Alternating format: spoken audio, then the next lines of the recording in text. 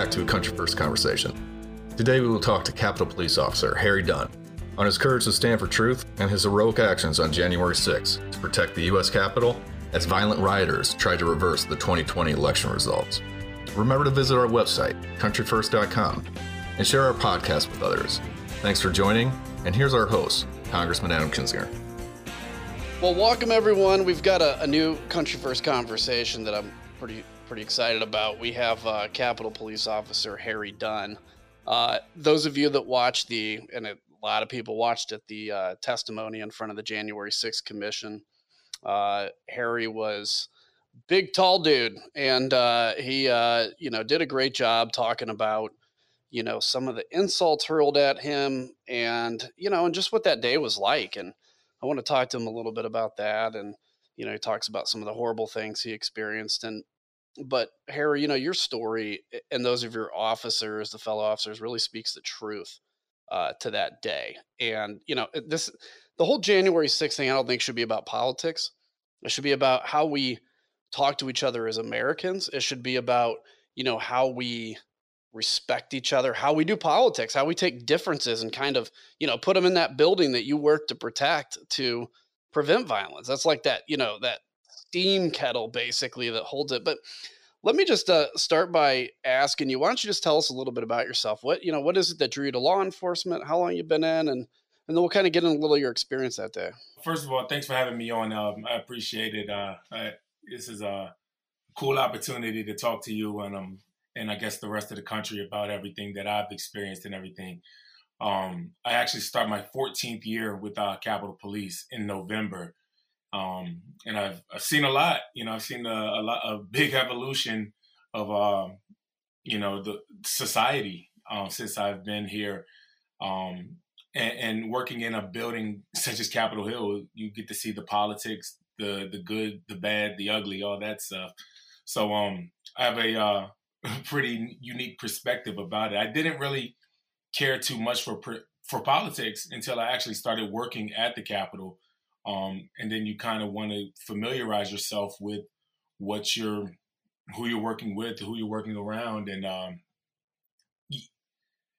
like I just said, you get to see the evolution of what politics has become, where it's come from and where it is now. That's interesting. So why don't you, I've been in 11 years now, so you've been there 3 years longer.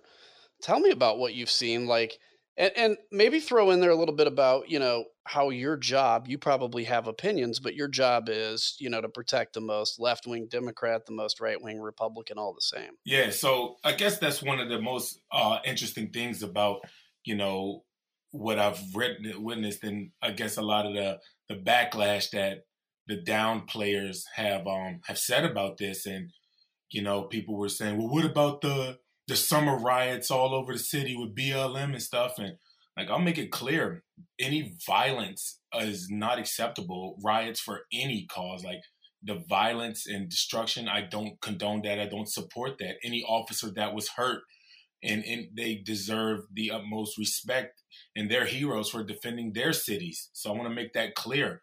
So just as the officers are heroes that defended the Capitol. So everybody tries to say, well, what about? Yes, those guys are heroes too. And the people that hurt them need to be held accountable. And I have no problem saying that and admitting that. I can't speak to what happened with those officers because I wasn't there, but I was there on January 6th. So I can speak about that. And that's why I feel so comfortable speaking about what I experienced.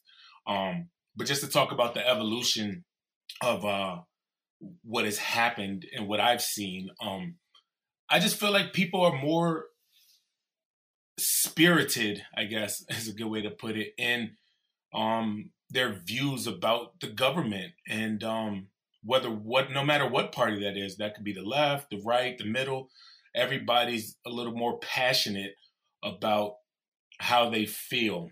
And I guess that can be a good thing. No matter what your view is, you have the right to express it to the people that represent you in Congress. But there are ways to go about doing it. You could come up, I've seen hundreds of protests from from all imaginable topics at the Capitol, left wing, right wing, some people that just, you don't even know what the heck they're talking about, but they have that right to do it. And they come up and we let them do it. But once they cross the lines of what's legal and what's illegal, then no matter what your cause is, you have to be held accountable for it. So Yeah, it just seems like everybody's gotten from disagreements, spirited disagreements, to like now they hate each other. And, it's like, I mean, who should our enemy be? I mean, obviously, we're not really at war. I guess terrorism, yes. Our enemy to an extent in competition is China, but I think we look at each other as the enemy now. And it's always just yeah, like, oh, you're a Democrat, you're the enemy. And by the way, on the protest, do you ever remember he was only there like a year, right, when I was elected, but the screaming underwear guy? Do you ever remember him? yes, yes, Uh-huh. yeah, He wore like yeah, he wore like underwear outside of his jeans and yeah. would yell at us.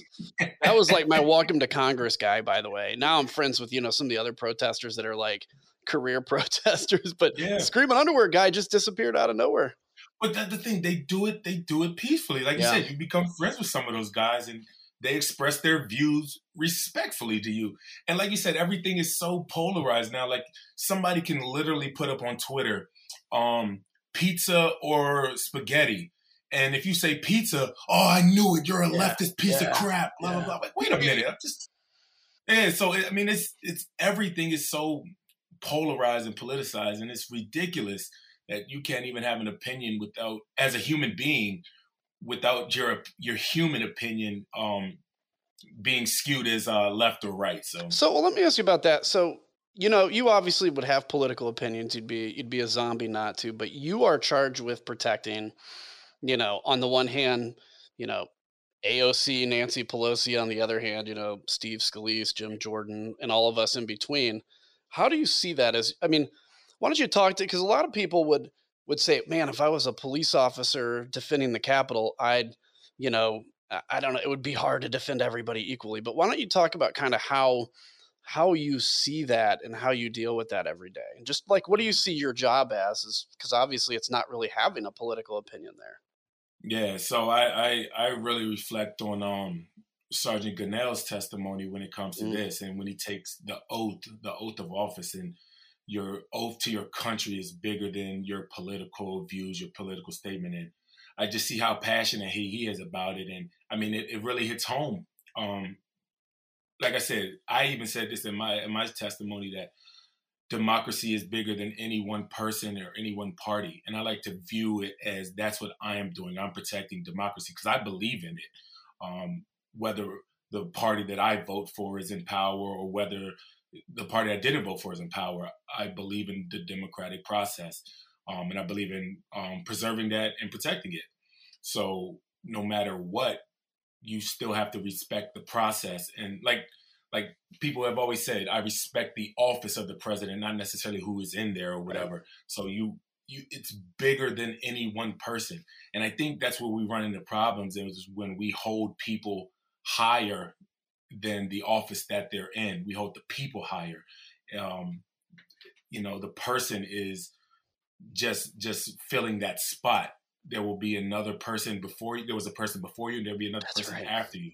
So let's not hold the person higher than the office. And that's the way I look at it. So that's why I have no problem doing my job. And, it's no secret that I wasn't a big fan of Donald Trump. It's no secret about it. But every time he came to the Capitol, I was protecting him. I was making sure the perimeters was safe. I was doing this, I was doing that. So I did my job with no problem, because like I said, I view the office as what I'm, what's important. So. Yeah, a quick aside, like I always tell people, you have to, when you're in this job, you can't buy your own press. You can't believe your own press, because obviously, you're out there selling your brand, talking about what you believe. And the problem is at some time, everybody's job in Congress goes away, if you're a member of Congress. And if you bought into all this, who you are, and everybody, I don't know, catering to your needs when you need, all of a sudden, I have seen so many people that leave Congress that are completely lost because they had bought their identity. Their identity became the job of Congress. And I think what you're saying is really important, even for members of Congress to keep in mind, is like, you're trusted with, I represent over 700,000 people. There's days I'm frustrated about it and I don't appreciate that. But for the most part, when I think about it, it's like, wow, that's pretty incredible.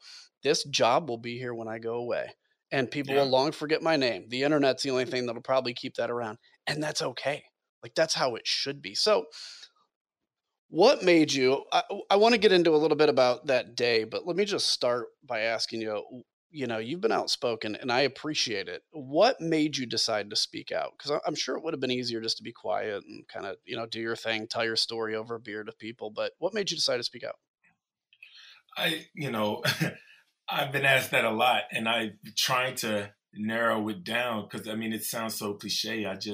I believe in doing what's right, and the whole if you see something, say something kind of thing. I'm not one of those people that are just going to stand by and complain about how bad things are. All right, well, do something about it. I'm not necessarily expecting like to change the whole world or anything, but if I do my part and everybody else does their part, like a bunch of people doing the right thing together can cause a big change. So, I don't have any motivations like saying, "Oh, I'm gonna speak out and hope that makes somebody else speak out." I'm able to go to sleep at night saying that I feel like I did the right thing, and you know, that's just I believe in doing the right thing, and I believe that this was right. Yeah, that's awesome. You said, I know I'm not going to necessarily change the world. I think the thing is there's not many people in the world that alone change the world. It's a thing I learned in the military is like, I went to Iraq a couple times. I'm like, if I never would have gone, the war would be in the same place it is. But I knew I made a difference. And I think differently for you guys because you may look at that and say, well, I'm not going to change the world necessarily by speaking out. I think you will, because I think in the future, if you project like 10 or 20 years, the story accurately will be told in year 4, the 4 of you that testified. That is going to be key to that story, to the January 6th committee. And I think also it's you guys literally, I mean, there's a difference between a few of you, you know, from the whole Capitol getting sacked. And I mean, what Yeah. does that do? Will democracy survive sacking of the Capitol? Probably, but what would it do to the long term damage you guys held? And that's what I said that day to you. And I got a little choked up because, you realize you're up there, you're always talking about the negative of what happened that day. But I think it's important to remember, I mean, you guys really kicked some tail and defended that place. And you did it in the right way, and it was a tough day. So you got to work, I think, early that morning Yeah. not necessarily knowing how quickly everything was going to change. But you said before our committee that there was a point when it was clear to you that you were outnumbered. So elaborate how it felt for you to see DC Metro arrive on the scene, but also tell us just a little bit about how that day kind of unfolded. So, well, first of all, like I hats off to Metropolitan Police Department. I know a lot of times that people get caught up with the quotes of brave, heroic Capitol Police officers, and we wouldn't have been successful that day without Metropolitan Police. Those guys.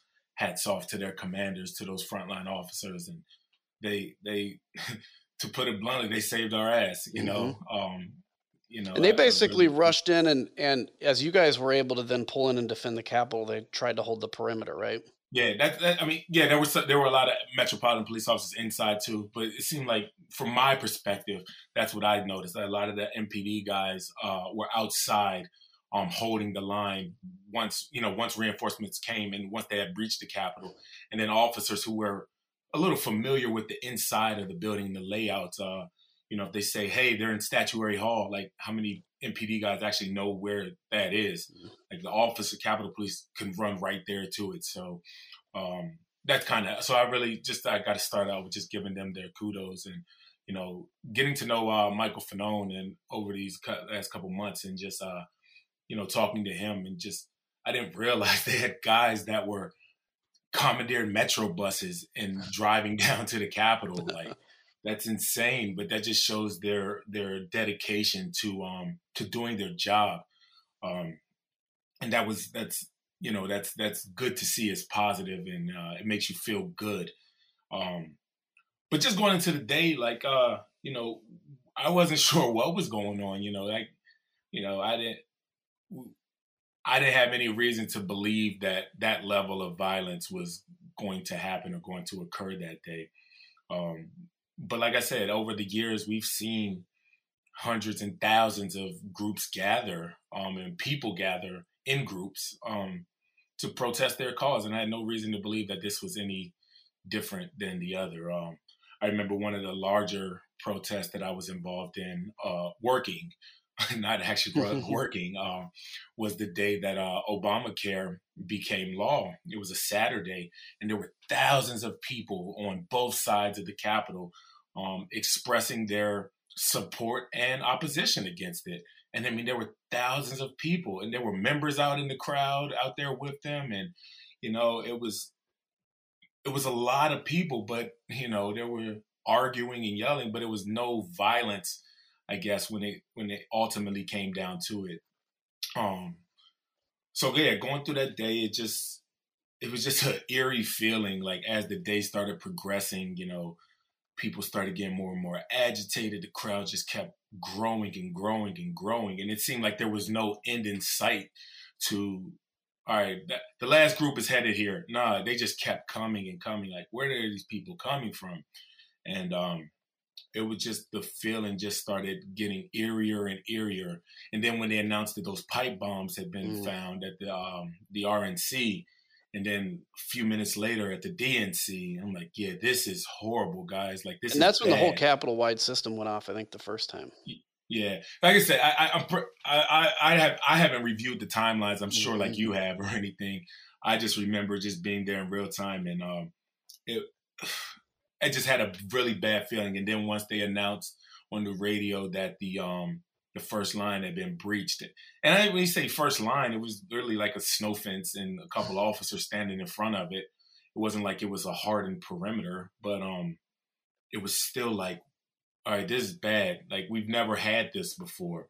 And all I could think about, I knew the officer that, like, I heard an officer, I recognized the voice on the radio, and that officer's a friend of mine. So I was like, I got to get over there. I got to get to this.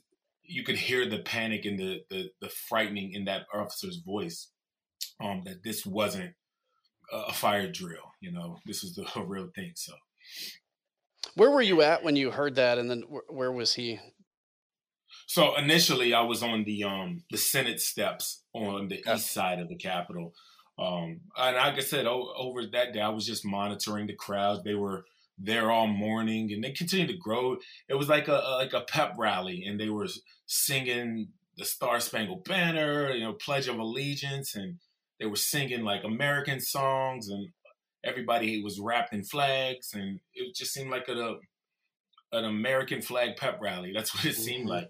But then once you hear that, like I said, I sprinted around to the west side, and that's where I was able to see the size of the crowd down there fighting with those officers. And it was just and one of the worst feeling, those worst visions that I've ever seen as far as Capitol Police is concerned. So and that's what I think a lot of people, and I would encourage, there's a New York Times kind of, I think it's like a 30-minute with video and graphics and showing how all this happened. But like, there's a small crowd initially on the east front. The west front's where a lot of the pictures came, massive breaches. But then once the east front basically started hearing that was the case, they started pushing in. And you realize, I mean, at that point, you're, you know, from the, what was it? We Were Soldiers, that old movie. You're in a Broken Arrow moment where now it's just like everything's on the line. We've got to defend this place. And you said earlier, you go, we've never had this before. I think that's a key point, is you have protests. And I remember 6 years ago or so, I think when the BLM movement got started, they had been around the perimeters. They I think moved them around a little bit, but never intended to breach them. This is something unprecedented. Yeah. So I know specifically with the BLM protest at the Capitol, and I'm speaking specifically at the Capitol because, like I said, at down at Lafayette Square at the White House, that area, I don't know exactly what happened. I wasn't there. But at the Capitol, they surrounded the east front behind the bike racks. They took knees. They had moments. They sat out there silent for like the amount of time that George Floyd had a knee on his neck. They were it was called a die-in or something or Mm-hmm. whatever it's called, but they all sat there and they were quiet for that 8 minutes or 9 or whatever the time frame was. And they got up and left. Yeah, they cussed at us a little bit, said we're pigs and stuff like that. But there was no violence. Like I said, this was specifically at the Capitol.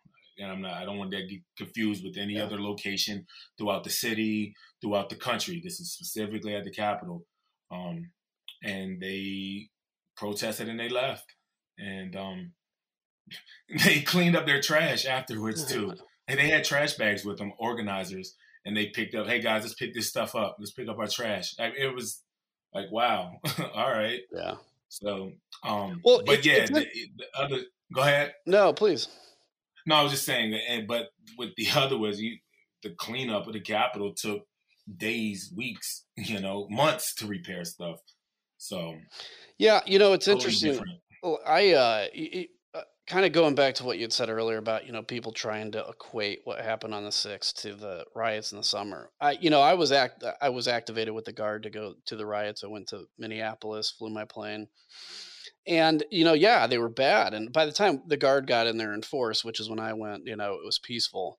A whole area of downtown was burned down. But the difference is this, like, it's not excusing that by any means. The difference is, in theory, you could actually burn down the entire city of Minneapolis and you wouldn't threaten democracy.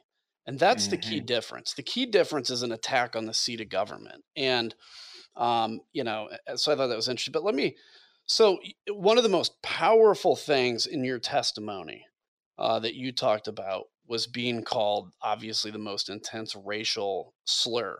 Yeah. Can you talk about that a little bit? Because and you had said to that point you'd never been called that in uniform. Yeah. By the way, just for those that don't know, Officer Dunn is a big dude, and I wouldn't even say like a crap. I'd call him sir if I was in any kind of a situation like that.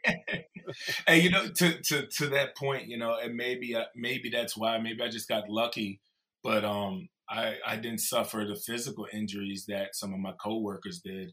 And maybe I attribute it to that. Maybe I just got lucky, but I'm thankful for it. But to go back to the racial slurs, and maybe that's why, because they weren't going to hurt me, I guess, physically. And maybe they just knew that they could attack me that way, because that was an attack and it made me feel like shit, sorry. Mm-hmm. But it made me feel terrible. And those words were weapons and they worked. Going throughout that day. And since I testified, actually, I talked to an officer Friday, and he shared with me that he was called the N-word that day. And this was Friday that just passed. And I was like, whoa, I didn't know. But officers have shared with me their stories about their being called racial slurs that day. And what's that like to be in uniform, defending your country and be called that by supposed patriots? So, like I said, as it happened, I didn't take it as a racial attack. I didn't see it. I was just trying to, like you said, survive, because let's just get out of here, guys. Let's get out of here safely. Let's make sure everybody else is safe, and let's just get out of here. And finally, once some order had been restored and we had a moment, and like I said, I sat down in the rotunda with one of my closest buddies, and I just shared with everything that happened. And I just was like, dude, I got called the N-word, man. Like, this is crazy. And that's where I just defending this place. They called me the N-word, defending this place, And it was just, I Google everything. So, when I, hear the stuff about the Capitol, who built it, all that stuff, and you see that slaves and people of color built this building, and to come full circle, and now I'm defending it, defending the place that, for all intents and purposes, my ancestors built. It's just like, wow. And I'm preserving it. I'm here to save it. That was just kind of like a deep feeling, like, wow. But doing it, protecting this place, it made me feel like a real patriot, yeah, and real American. And I emphasize the word real, because some of these guys think they're patriots because they put on a flag T-shirt. Like, that Yeah. doesn't make you a patriot, man. You know what? That's a So great point. That's a great point. I want to, because I want to transition to that point. But you had made a comment that I think is just important to say here. You said, uh, a war is made up of 100 battles.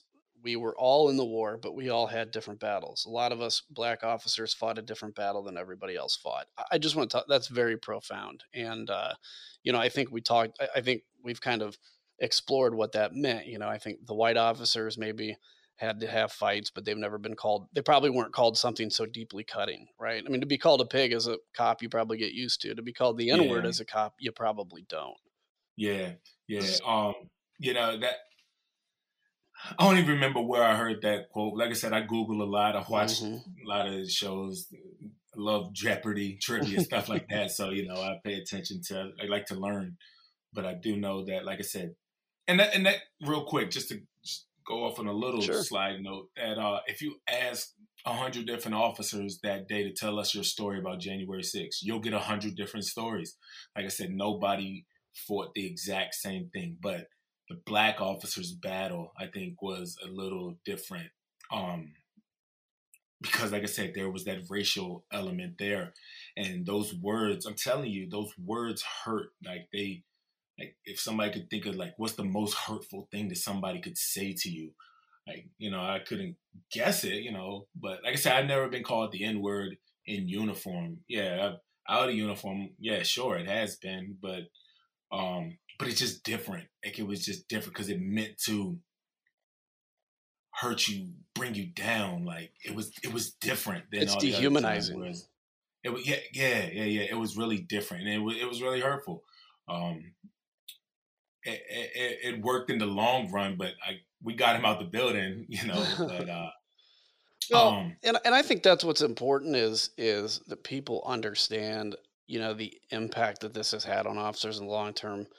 What ask me like one of the things I want to know is, first off, how would you put the kind of health, morale, welfare of the force right now?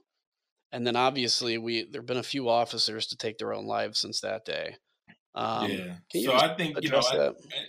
I just think in general, police officers have the type of personality where we have to be okay, and nothing's ever wrong. You ask them how you doing, yep, I'm good, and they could be going through hell, and they would never sit there and tell you about it. Um, and I kind of think that's what it is. A lot of people, and this is just my opinion and just me reading the room. I think that people are trying to put it behind them, and a lot of people have. Um, I believe in, like, seeking therapy, seeking counseling, seeking help, because I don't want to suppress it. I want to learn how to live with it, and also, how to live through it, and not just suppress it, and then one day it's going to show up, and because I believe that it will. Maybe it won't, but like I said, I'm no healthcare or no psychologist, but I just believe that if you suppress it, one day it's going to come up. And I want to be prepared to deal with it. The officers that committed suicide, nobody really knows what they were experiencing. Nobody knows what they went through, and it's really unfortunate that they felt that they had to do it. Whatever they were feeling, it overcame them. And I just pray that no other officer or any person has to endure that, where they don't think they think that this is the only way to get away with to get away from this, Mm. and that is not the case. There's always help, and And it's yeah. interesting to me because I think the police force is probably about 10 years behind the military on this. There's Hmm. probably as many or more mental health concerns in the police force because in the military, we go to war, you're at a war for a finite period of time, you come home, your job may not be directly with officers. It's like almost daily, even if you don't see anything, even no matter what you're doing, you're at that risk. And I think Yeah. for the police force to come to that is going to be probably the next front in mental health. The military's made huge strides. When I was in pilot training back in 2004, I remember a major who was a Marine fighter pilot that was training us. He took his own life, and everybody was blown away, like shocked. How can he's a major, right? He's a Marine, and obviously as time's gone on, we understand that more. And I think the police force is behind where the military is, but needs to rapidly catch up on that. Yeah. And it's interesting as you say that, because you're there for a finite period of time, and then you come home, and then you, like, just to put it clear for everybody, officers, we went back to work on January 7th. Yeah. And I was just talking to some people. People were asking, like, well, what was it like the next few days? Like, I don't even really remember a lot of it, because you were just going through the motions. And like I said, thank God we had National Guard support. We had other outside agencies. We had a fence up. Because like literally a lot of people, myself included, was just going through the motions. And, Lord forbid we had to take some police action directly after that. Like, how would that have turned out? I don't know. But it's tough. And that's one of the things that I asked the January 6th committee to look at, the mental health resources that have been available to the department, and determine if that's adequate or not. And, if it's not, then, let's continue to catch up to the military, like you just said, because I guess, like I said, I can't relate to the military, but, I have seen the strides that they do talk about, the PTSD, and, that stuff exists with police officers. And we need to make sure that we're taking care of the people that take care of the country and the world and democracy and stuff like that. So yeah, it's amazing too. The Capitol Police Force, people don't think about them until they think about them, until they need to. And there was a guy, officer was stabbed to death recently, at the Senate checkpoint. I mean, yeah, it's not uncommon, unfortunately, attacks on Capitol Police. And whether you see it or not, you live with that knowledge every day. Yeah, and like I said, and that's funny. Like, January 5th, how many people really knew that Capitol Police existed? Right. And that's fine. That's fine. We do our job not for recognition. Nobody's really a police officer because they want to be, acknowledged by everybody. Mm-hmm. No, you do your job because you believe in protecting and serving and doing the right thing. Like, police officers, you're there to protect and serve. Protect, serve, and enforce. Enforce isn't on police cars where it says protect and serve. It just says protect and serve. So you're there to serve your community and protect them. They should feel safe and comfortable with you there, not intimidated, nervous, and scared. So, it's one of my biggest annoyances is when people call it the Capitol Hill Police. It's the Capitol Police, ladies and gentlemen. Don't say Capitol Hill Police. Nothing wrong with Capitol Hill Police. It's just not what they are. Let me ask you to kind of wrap it up, and I appreciate you spending time with us, and I think it's a really important conversation. But, when you were there going through what you went through the insults. I don't know if you saw it at the time, but you certainly know now that somebody walked around the Capitol with a Confederate flag. Fanone was beat with a Blue Lives Matter flag. And this comes to when you were talking about genuine patriotism, right? Right now, I'm even scared to say the word patriot now because unfortunately that day has made patriot mean somebody that attacks the Capitol, and that's, by the way, a term we have to take back, because patriot means somebody that truly loves their country, believes in the republic, believes in democracy. But I think that shows, I want to kind of ask you as we wrap up to, any closing thoughts you have, but specifically about what is it like to see the Confederate flag that has never flown in the Capitol in there that day? What was it like to see that Blue Lives Matter flag that, I have a Blue Lives Matter flag sticker on my car, but it's been kind of perverted by some. What are your thoughts on that? It's kind of weird, man, because I believe that all of these things, the Confederate flags and Blue Lives Matter, like, I got. Well, I guess it's technically the thin blue line, right? Thin blue line. The Blue Lives Matter flags. Yeah. Like I said, I own some of those things myself. With Blue Lives Matter stuff, not the Confederate, right? Like, but hope not. It's weird because I feel like these people that proudly display those things, two things. One, they have no clue what it means. And two, what they think that it means, they've been emboldened and empowered to display and openly say these things because they found a couple other like-minded people that are ignorant about it as well. And like, it's just kind of like idiots unite kind of thing, you know? And then you got a whole bunch of people now with this movement going, and now we're giving, we're paying attention to them now. So I think we need to continue to use the word patriot the way it's intended, what it means. Heroes, country first type people, you know, it's important to continue to stomp out, push back against the false narratives and, you know, basically the blatant lies. It's very important, like people that fight for this country, and what the actual Constitution says, and people that fight for democracy, not that seek to overturn it when it didn't go their way. Those are the people that are patriots, the people that actually fight for it. So, amen to that. As we close, what would be, you know, let's say you're 85 years old, you got some dementia, right? But you remember one thing from that day. What is the mental picture of January 6th in your mind that you think you'll never forget? A specific picture, or a moment, I guess.